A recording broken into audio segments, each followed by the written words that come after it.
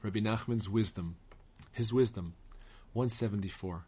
This same Reb Shimon also told me that shortly before the Rebbe moved from Breslov, which was toward the end of the Rebbe's life, he told Reb Shimon, "Look at me today.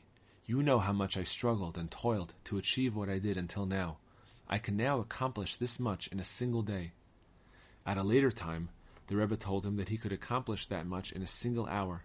Still later, he said that he could do it all in a single moment. Understand well how far this brings us. When the Rebbe said this to Reb Shimon, he was already worthy of his great attainment. He had already said that his previous level of perception and devotion was nothing compared to what he later attained, and even this previous level was very great and deep. This occurred many times. The Rebbe had already attained an immeasurable level before going to the Holy Land. After his return, he was literally ashamed of his previous attainments, saying that they were absolutely nothing. After that, he continuously elevated himself from one level to the next. From our earlier accounts, it can be understood that he reached immeasurable heights so lofty that they cannot be expressed in words or thought. After all this, one is able to comprehend a little of this awesome greatness.